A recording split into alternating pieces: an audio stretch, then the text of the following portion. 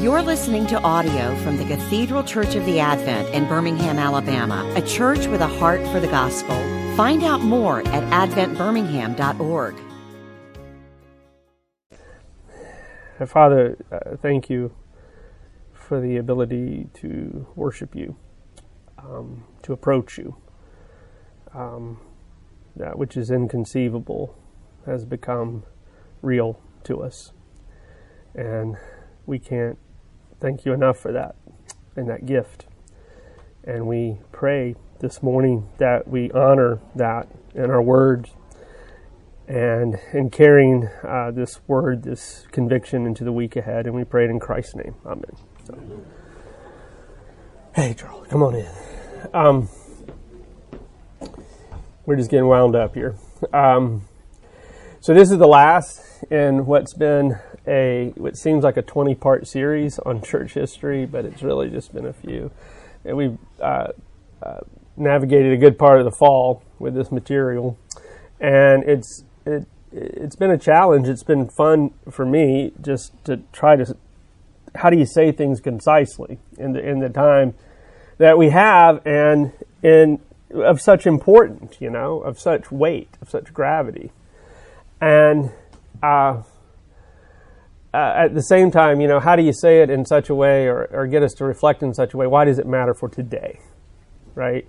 Because the trick here with studying history at any time is, well, what does history actually do for us? If it's not the Bible and it's not a sermon and it's not what's the application of history, so to speak? And that may be kind of where we're going today, is the application of history. If history does anything for us, including church history, please come in and take this. It gives us analogies to work with. It takes us out of the tyranny of the moment, the present, and it gives us analogies and tools to reassemble, to kind of look at ourselves. And that's part of why young people very rarely like history. They think it's something you just got to do. Every now and then you find one or two who's interested and passionate. And you find a lot of people say, "Well, I really like history, but when they're 19, I got to make a living," kind of thing. And that's true too. You got to eat. But the thing about history, including church history and Christian thought, is it gets us out of our echo chamber, and we can see ourselves with a kind of mirror or a kind of conversation that we need. And that's where I want to push us today after this survey. So that's kind of what I had in mind for us. And then hopefully, and I've lied every time and said, let's have time for questions and conversation. And I never made it. Very rarely, huh? But I want to try to do that for us today. To get there, I want to just kind of survey where we've been. First, we started with the early church, and again, you think about it. We could spend a lifetime studying the early church, the languages, the culture, the issues involved. But for our purposes, I think we can bring it down to just a handful of questions that we need to understand. The early church was grappling with the question of, are we Jewish? And why we're not Jewish. This was an enormous conversation. And it starts with Paul, our first theologian. Really. It starts in the book of Acts. Who are we? How are we related to the question of the Old Testament or the law?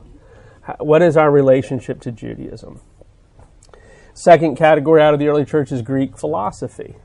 The great, big philosophical questions, the cultural issues that came out of Greece. I know we don't get up every day and say, well, Plato thought or Aristotle thought. I get that. And yet, if you were an educated person in the Hellenistic world, the ideas of these philosophers would have been available to you. You would have understood them. You would have thought in categories of natural law or eternal forms or all these sort of things. In Romans 9, we hear Paul tell us that our natural selves are drawn to. The Greeks sort of perfected in beautiful and elegant ways. But it's not revelation, and Christianity is not philosophy. It's something else. It's a different kind of message. And then this other weird category of Gnosticism, which is just think spiritualism. Think New Age, think going the bookstore shelves on spirituality. That's Gnosticism. You go in, you can pick. It's the grocery store menu of, pay, study with me, and I'll tell you the secrets of life. And it's like, well, okay. Gnosticism. Is Christianity just another one of these things that's offering us a kind of secret, trained knowledge of good and how we understand good and evil and such? And the issues that then emerge over several hundred years are, how do we know what Scripture is? How do we identify it? The church begins to challenge various, what they called heresies. And they had to do that out of a template of authority. So the Scriptures begin to come together in the circulation of the ancient world. The person and work of Christ. Is Christ just a super teacher? Is he just a super moral guy we can follow, like a really good example in life, What is Christ? What is this Jesus exactly? And then the great and enduring question of freedom, human freedom and grace and salvation. Work themselves out and really lay the concrete, lay the base of what becomes the rest of the church. And I hope you'll see at each one of these turns, all of these things still matter. We don't escape any of them. Every profession we make, every time we say the Nicene Creed, every time we stand and confess, we're doing it in unison with this history, this background. And it's still contested both by believers and unbelievers. So we moved on to the medieval church, and there we talked about the rise of the papacy as an institution, as a force in the Western world, and the conflicts that emerged between Northern Europe and the Italian states and the papacy. We talked about how the papacy was able to then expand its reach into the Western world and Western institutions after this revolution in the 1000s. We talked about sacramental theology and how the church developed various Christologies and ideas of the sacraments and the church with various figures like Peter Lombard, Anselm, for example. And then we mentioned scholasticism as a way of thinking, a way of a method that developed in the Middle Ages for understanding Scripture systematically. And out of these issues became questions of ecclesiastical authority. How much power should Rome actually have? How much should local bishops have? Out of these issues came questions about justification and more refinement about the question of justification. How is grace communicated? Is it through the institution of the sacraments and the sort of cradle-to-grave arc of the protection of the church, the cultural and spiritual protection of the church? How is grace communicated? And then, of course, that perennial, ongoing what is faith and reason? How much does my rational, natural self bring to this question of my faith? And how much does my faith have to correct my rational, natural self? Right? Once again, we don't outrun it. We're certainly not in the Middle Ages anymore. We'd be thankful in some ways, because we never have plagues anymore, right? Thank you. And we dress a little. We have air conditioning and such, but we don't outrun this. We don't outrun this. These questions then still chase us, so to speak, in the way we form our theology and the way we talk about our faith. Okay. Then we looked at the Reformation Church one Sunday a few weeks ago, and here we see a little more familiarity for the Advent. Advent sees itself in the Reformational tradition of Anglicanism, and it's held to that as its theological center. Out of the Reformation, we get three expressions we meant. The Catholic Church remains, the Council of Trent.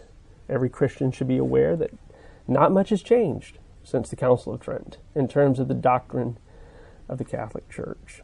We get the Protestant confessional churches. What are the Protestant confessional churches? I'll say more in a minute. But these are the great statements of faith that came out of Lutheranism in Augsburg, Anglicanism in the 39 Articles, Presbyterianism in the Westminster Confession of Faith. An attempt to say what we believe as protesters, as dissenters from the Catholic theology. And then, of course, we talked about the Radical Reformation, or the more extreme forms of Anabaptist thought that emerged, that were against both Catholicism and the Reformational confessions. We got to get back to the Bible. We got to get back to being like the apostles. We can jump through history, so to speak, and start over. Very modern idea, of course. And again, the theme starts to repeat, doesn't it? What is spiritual authority? How is grace communicated to the believer? The institution versus institutional practices that are seemingly contrary to God's Word, to the Bible. How do we hold those in tension? In tension with each other. The things that are not necessary or that aren't explicitly explained to us through Scripture. And then probably the cornerstone of Reformation thought, that grace is imputed to the believer through faith rather than infused by sacramental ritual. This is I would say if you're a Christian, we need to know this. That whichever one you believe, you need to know this as part of church history. And of course, Protestantism holds to the imputation through faith, that it's not just ex opere operato. It doesn't just happen because it happens. The two aren't mutually exclusive, are they? What's that, Charles? Imputed grace and infused grace through sacramental ritual. It's all a question of emphasis, right? Yeah. That's right. And how one views that's right. And within those confessional systems, they disagree. Lutheranism from Calvinism, still with us today, right? Left off with the modern church. And this is where I want to pick up and spend just a couple of minutes before I turn us to the 21st century, because to talk about the 21st century is to talk about this stuff, okay? It's to talk about the modern church and how it developed. So some of you will recall that the way I diagrammed it out here is that in the 18th and 19th centuries, those confessional churches, Lutherans, Presbyterians, the Calvinist Reformed churches, the Anglican Church, those confessional churches broke over time into two big camps. One is evangelicalism, okay? Evangelicalism is not a denomination. It's a pattern. It's a set of characteristics. It's a trend, if you will. A movement more than it is a doctrine, okay? And we can see roots of this in the Wesleys or in Jonathan Edwards, and this desire to break out of what they call the old sort of ritualisms and confessionals systems of Christianity and to take it to the people. And a lot of factors were influencing this, new ideas about human psychology and such. The other is equally a trend, a set of attributes. Liberal Protestantism is not a denomination. It's a tendency. It's a set of patterns. And these two begin to emerge out of the confessional systems of the modern church. A little more on each of these before I turn to the issue of the 21st century, because I don't think we get there without these guys, okay?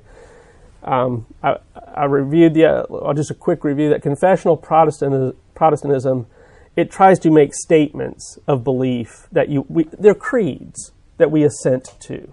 They're not the Bible. They're the map to the Bible, They're the, oh, I don't know what this is. What do the articles say kind of thing? Or I'm not understanding this. What do the creeds teach us about this? They have disagreements between them, but they also are trying to hold to a kind of objective reality to what we believe. What do you believe? I believe in God the Father Almighty, maker of heaven and earth. It's a rehearsal of those things. Evangelicalism, as it begins to move away from that, it tends to go toward the personal, the born-again experience. The isolation of the Bible alone, right? Apart from history, tradition, and confessions. It tends toward non-denominationalism, right? We don't need to have an expressive statement of faith. Or if you go online sometimes and search, you'll see a lot of churches just come up with their own statements of faith. So you have to click, what do we believe? And it's like, oh, well, look, it looks very similar to what other people have believed. I don't know why you had to restate it, but you did. And then you've got the history of activism and social reform, a history of revivalism. Evangelicalism tends to lean toward a democratization of Christianity.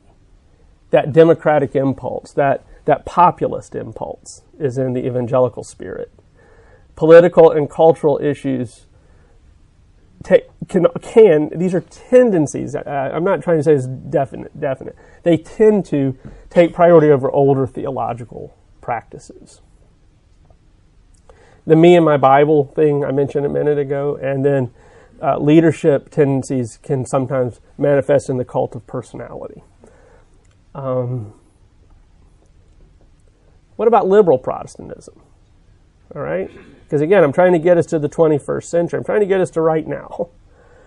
And yeah, liberal Protestantism. Theology and scriptural authority can be amended according to the rules of reason and science. You can study the Bible as a cultural artifact just like anything else. We can find things in the Bible. What's the essence of it so we don't have to worry about the messiness of it? You know, the subjective and experiential can be more reliable than the objective and historical. You kind of see an overlap there with evangelicalism, right? Again, evangelicals believe in a kind of objective authority, but it's the subjective that tends to govern the conversation. Well, liberalism has that tendency as well. You don't have to worry about whether it was objectively true. What's important is that it becomes true to your own conscience. And then the teachings can turn, they can be the ethical teaching, ethics, behavior. How do we, what's the moral lesson out of Christianity? And what are some of the results of this shift? It's a rejection or it's a substantial modification of the supernatural. And that has consequences for how we understand authority. The authority of the Scriptures particularly. It tends to reduce I just said this, so we'll move on, but it tends to reduce the difficult stuff to cultural and historical conditions. Oh, they believed in miracles then, the same way they might have believed in dragons, you know, a kind of Middle Earth kind of weirdness. But we're past that now. It's what we call in academics a hard historicism. It tends to teach Christianity and ethics as personal fulfillment. Love and tolerance become the highest Christian ideals. And that the body of concerns about human nature, God, the need for salvation, start being pushed more and more into questions of justice and peace through politics. How can the political and social world manifest these things to us? So, this is where we left off with what we see today, the 21st century. Let's just start now. What is the 21st century then? In the 21st century, I'm suggesting that these two expressions, evangelicalism and Protestantism, are the leading trends of post-Reformation Christianity in the United States. And so I am isolating this to a particular corner of the world at the moment. If you go global, I would say evangelicalism and Catholicism are probably more influential. That's what I'm trying to distinguish there. Though they're different, we do have overlap, and increasingly so. We increasingly see weird, sort of strange Venn graphs or overlapping circles between evangelicalism and liberal Protestantism. How does my faith meet my psychological, cultural, or political need? And again, I do distinguish them in the way they understand authority and belief. I'm not suggesting they're the same, but in the 21st century and in the last 40 years, we're seeing more and more connections between the two. Christianity now, and this is to this very hour, it operates in a democratized marketplace. We vote. We vote with our feet. We see people at church for years, and then they go away, and they didn't die. Where did they go? They went down the street to another church. People vote by choosing. We have choice, and we have freedom. And so the democratic and populist impulse has affected the way we practice faith. And then I ask one question for the 21st century, is confessional Protestantism on the ropes? Is it over, or is it a possible recovery?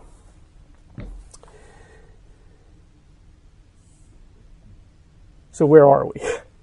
What do we say about all this history? That's a lot in 15 minutes, 20 minutes, I know. And it's a lifetime of work to sort it out, but hopefully those are the essentials you can take away. Where are we? I'm going to suggest this morning that American Christianity, all right? I'm not talking about, and maybe Western Christianity more broadly considered, but particularly us. I'm distinguishing this from the global South, Africa, and the East, okay? Is surrounded by a collection of ideas that are shaping and not only how we think and how we respond, but also how our children and the next generation will have to think and respond as well. And those three areas are romanticism, rationalism, and ideology. I'm going to break them down for us. What am I trying to do here? What I'm trying to do is say, if we look at the early church, medieval church, and Reformation church, they all had certain pressures and cultural and philosophical questions and issues pressing on them that gave shape to the conversation that came out of these worlds. We do too. We do too. And that's the great thing of studying history, is we don't get out of it. We inherit all of that, but then there's this. Romanticism. Now, this is when I teach undergraduates, I have to be real careful. We're not talking Hallmark cards and Valentine's Day and kisses and chocolate and all that. We're talking a movement of thought and that of the modern world that emphasizes subjectivity, feelings, freedom, and individualism. That's what I mean by romanticism. We swim in this as a culture, all right? Rationalism. Rationalism emphasizes reason, scientific authority, and skepticism. This, too, has been a very deep channel cut into the Western world in terms of how we think about reality. Show me, prove it, right? I don't believe you. And you may, if you're really paying attention, say, well, don't those things kind of contradict each other? Yes. We'll just leave it there, which means it's one of the issues we're dealing with in the West as a church. And then finally, ideology. Ideology, I'll say more in a moment, it emphasizes power structures, systems, interest, and theory. When you bring these things, well, I'll say more about ideology, but when you bring these three things together, I think this is what separates us at the moment from what's come before, is that it's a coalition of these tendencies that has given shape to a kind of American consciousness that even as Christians we have to navigate. the same way the early church had to navigate Judaism and philosophy in the Middle Ages, faith and reason. This is our struggle in theology right now. And how, let me be clear, how theology is being shaped and how our faith is being tested and who we're going to be as a church. Not the Advent, but including the Advent, but the church. Yes, sir. Could we not take those three ideas and surround them with 21st century Christianity to create a Venn diagram where each subject can contribute to the whole, certainly, in varying degrees? Yes, certainly. You could take and maneuver it in a number of directions to get the mental conception. I agree with you. I did a triangle, so now I'm feeling insecure about my triangle. But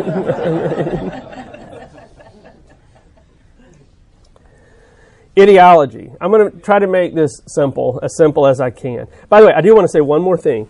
These things in and of themselves aren't bad, wicked, or evil. I want to be clear about that. There's nothing that you turn and look at these things and say, oh, you're a romantic, I'm so sorry, or oh, a rationalist. We all have these tendencies, and ideology can be a tool as well. But it's how they combine that matters. How they combine that matters. There are two figures I want to emphasize for today to talk about where we have to wrestle in this time. One is Karl Marx. You can read the quotes there. I think Karl Marx epitomizes the turn toward ideology. Okay? And I also want to probably, as we move forward, we have to qualify something. Ideology, it's one way I try to explain this to students, it's the religious impulse without religion. It's the need for faith and hope without transcendence. There's no vertical. It's all horizontal for the ideologist. Okay? Karl Marx exemplifies this. He's brilliant. He offers tremendous insight. He's brilliant and he's not. I mean, I get tired of saying he's brilliant. He's insightful. Let me put it that way. But he also proposes a way of an idea about power and oppression that has come to dominate the idea of hope in the modern world. And that is, history is all oppression and liberation. This is instrumentally different than what Christianity teaches. Because Christianity agrees and disagrees at the same time. The oppression is human nature and sin. It is an ontological problem, not a political or social or economic problem. The second figure is Sigmund Freud. Okay? And you can read his quotes about religion as illusion. Why did I pick these two? Well, one, they're low-hanging fruit. But two, it's the idea of the unconscious, that we don't know our true selves. All right? That we are alienated. Both of these ideas teach alienation from our true selves, our true reality. Those are examples of how ideology can be manufactured and change the way we talk about ourselves and talk about our culture. And they have had a tremendous influence on the West as they've come together and surrounded our ideas, our institutions, our ideas, our educational structures. If you take these two guys, if you take Marx and Freud, and then we're skipping a lot of figures by necessity and sort of the generation, how these ideas are generated, I would sum it up this way. As Christians, this is kind of a world we're living in. The Marxist paradigm of oppression and liberation has combined with Freud's psychology of repressed unconsciousness, or I don't really know who I am, And it's resulted in three major issues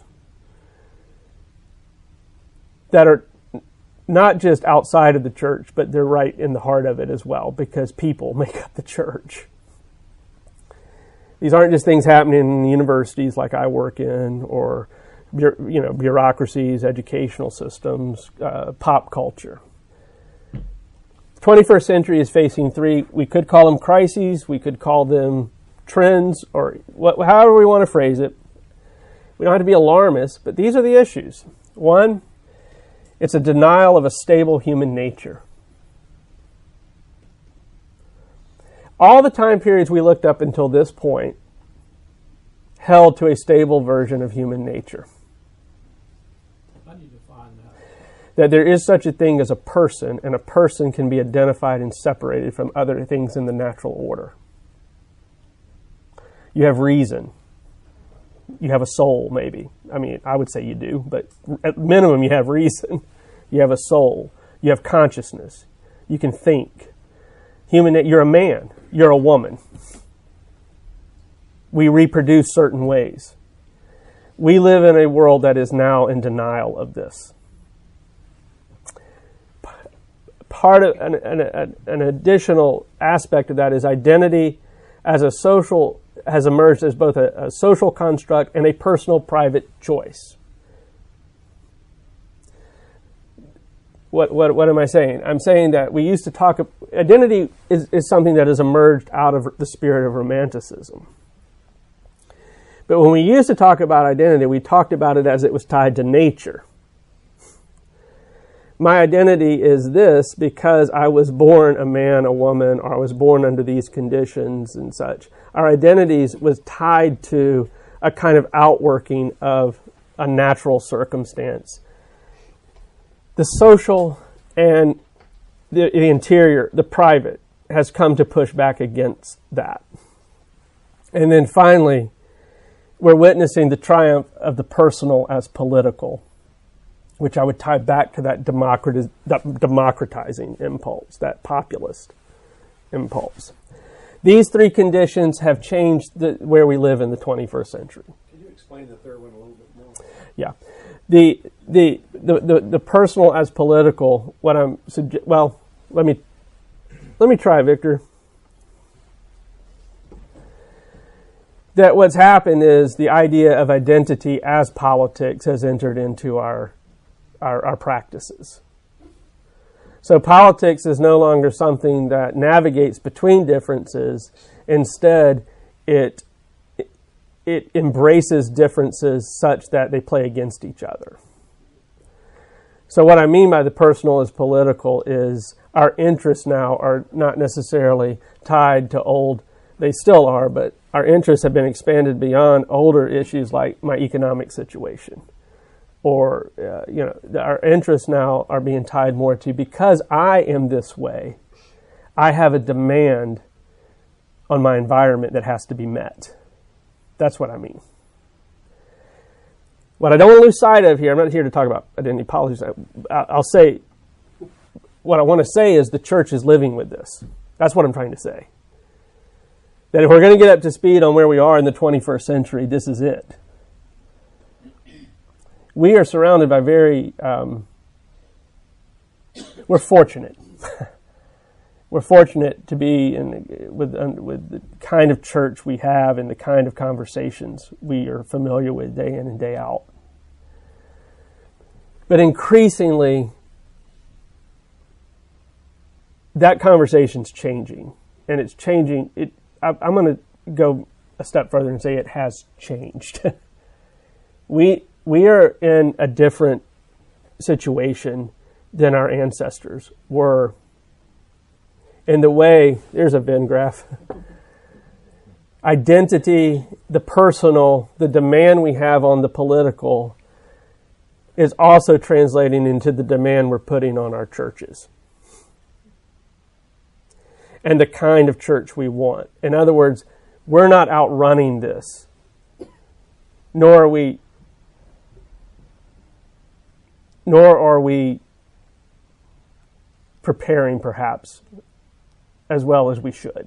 And I hesitate because I'm not sure what I mean when I say that myself.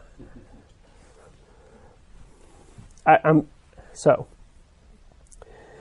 out of these three things, if you want to say, where are we in the 21st century, Wallace, here's where we are.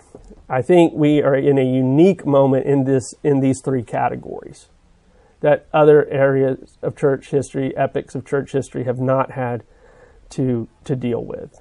And I think this has profound consequences for how we proceed in our theological training, our recruitment of ministers,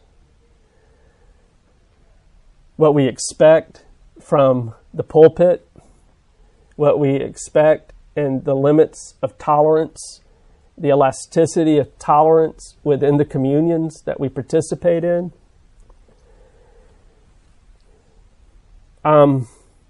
Liberal Protestantism is there. Evangelicalism is on the fence right now. And what we're going to do with these three categories and how we're going to move forward. Now here's where I'll start wrapping up. What is our moment? What's our moment?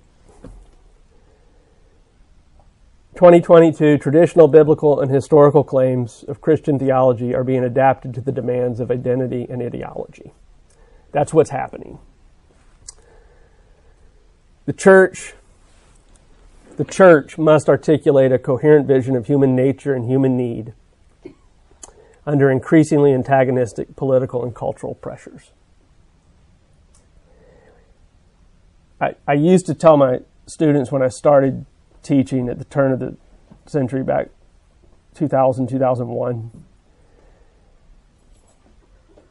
I would say coming out of the 20th century, the greatest struggle was the economic and political ideologies of the West, Marxism, capitalism, freedom, authoritarianism. Those are real, but the greatest struggle I would say today you're going to face as a young person in the 21st century is what is a human being. We've never been here before. We've always assumed that a human being is a given, a fact. That assumption is no longer reliable.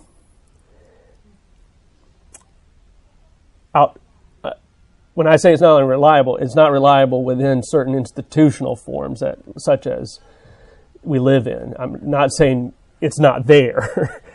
It is reliable.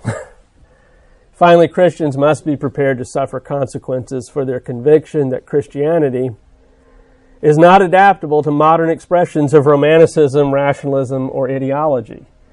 We don't get a pass. We don't have a pass that our forefathers and mothers had in the early church and the medieval church and the Reformation church. This is our moment. We have to be prepared to engage this conversation for the sake of ourselves, our children, evangelism, the gospel, however you want to phrase it. I take off my history lesson thing here for a moment just to say we obviously have hope. None of these, I don't have the big hope slide. I came in thinking, what is my one biblical passage I put up here to make I just say that our hope is the truth. It is that the truth has broken into history. It is broken into our hard hearts. It is there. It is more powerful than anything I've put up here. It is more powerful than any ideology or any current moment we're living in. And the truth is that God has acted in the world on behalf of a real human nature that has fallen and has an eternal aspect to it. We will live forever according to the hope that was given us in the cross and the resurrection. And that is the hope, is that nature can be transformed. So that's my wrap-up of where I think we are in the 21st century. We have time for conversation or questions. Yes, sir. I just want to say that I deal with this professionally all the time, and that, Scripture has to be the ultimate authority on whatever concept you're talking about. Just for the sake of time, I didn't put it up here, but this is another thing. The question is authority. it really keeps pushing us back to what are the limits of how we can define that, and we have to submit to it. And modern ears don't like that. Yes, sir. Yeah, it's a matter of the absolute authority in the world or not. And so Christianity, we're not supposed to ram it down anybody's throat, but this is what we believe. And Peter says with humility and fear of God, present the gospel well. Yes. I'm sure they did that, but all but one of them was martyred because people didn't like what they were saying. So it's that either you're believing absolute authority or not. All these other people. And we have. I appreciate you mentioning Peter. I mean, we have models. We have examples. We're not left alone. We can turn back to that. And the Romantics tend to be more individual. Absolutely. And about the person. Yes, ma'am. So, in the way, just being reminded how Paul spoke to this in Scripture when he was dealing with the Hellenistics and all of that, the way he dealt with it, I'm just looking at Colossians, was he pointed back to the supremacy of Christ. Absolutely. And there are all these ideologies, theologies going on, but instead of taking those apart, he put forth Christ. And that is our power. That is the power that a Christian has. We don't have to do the heavy lifting. It's been done. And I appreciate that very much. And that when you're surrounded by this and look at it, and especially looking at the field I'm in, education, you watch the news at night, the children, it's terrifying. But he is risen. Yes, Victor. You know, C.S. Lewis, Malcolm Muggeridge, they talked in terms, Muggeridge in particular, you know, when you take away the transcendent, you really end up with only two things. And Muggeridge called it the fist or the phallus. The fist or the phallus, exactly. Lewis talked more about power and that's exactly right. lust, but it's you just have appetite and power. Ideology. And that's that becomes the overriding. It's that Muggeridge from 1983, I believe, is when he wrote it, and we've talked about that article before. You're left with brute force and erotic sexualism is all the culture's left with. Which I hate to say it, but hello. I mean, they got it. They understood that. Yes, ma'am. I'm sorry, I'm trying to get it. Yes, sir. And yes, ma'am. Well, authority obviously has to be substantiated. Yes. And Jesus said to John the Baptist's disciples, you can't believe in me, believe in the works that I have done. Very good. There are 279 million Pentecostals worldwide. 1 in 4 Christians is Pentecostal. That doesn't, so you kept isolating the United States out from the rest of the world. Well, we're still hanging up in this stuff where the rest of the world is moving on with the Spirit actually accomplishing and manifesting themselves. The global movement, I did for the sake of time not talk about. Maybe that's another lesson another time, but the global movement, there are two things I would say about the global movement. One, exactly what you just said. We better pay attention to what's happening because something's different. Two, they don't completely escape the Western world either because the theological premises came out of certain conditions that they did not go through. So there is a tension there. Yes? I was just going to say, maybe I'm thinking about it too simplistically, but I guess the way I think about it is that the church is different than the institution of the church. Yeah. And, you know, what unites the capital C church is the actual creeds, the gospel. And if we don't share the creeds and the historic creeds of the gospel, I'm not really sure we're actually in the same church. Yeah, no. And we may be in it's possible that the institution of the church is in deep challenges, but that's not necessarily the same thing as the church. No, and of course the scriptures are full of, the idea that just because you show up doesn't mean you're right. And there may be points of where our royalty has to be to the church versus the institution. One of the things that is not developed here, but I think is worth revisiting multiple times, is what is the future of confessional and creedal Christianity? It's been marginalized. It's been kind of put in a corner. Some of its own doing, a lot of it. But is there a place to recover that? And what is a responsible recovery of confessional Christianity? Catechism, bringing people into a confessional system that we know is not Scripture, but gives us a kind of security when we deal with Scripture.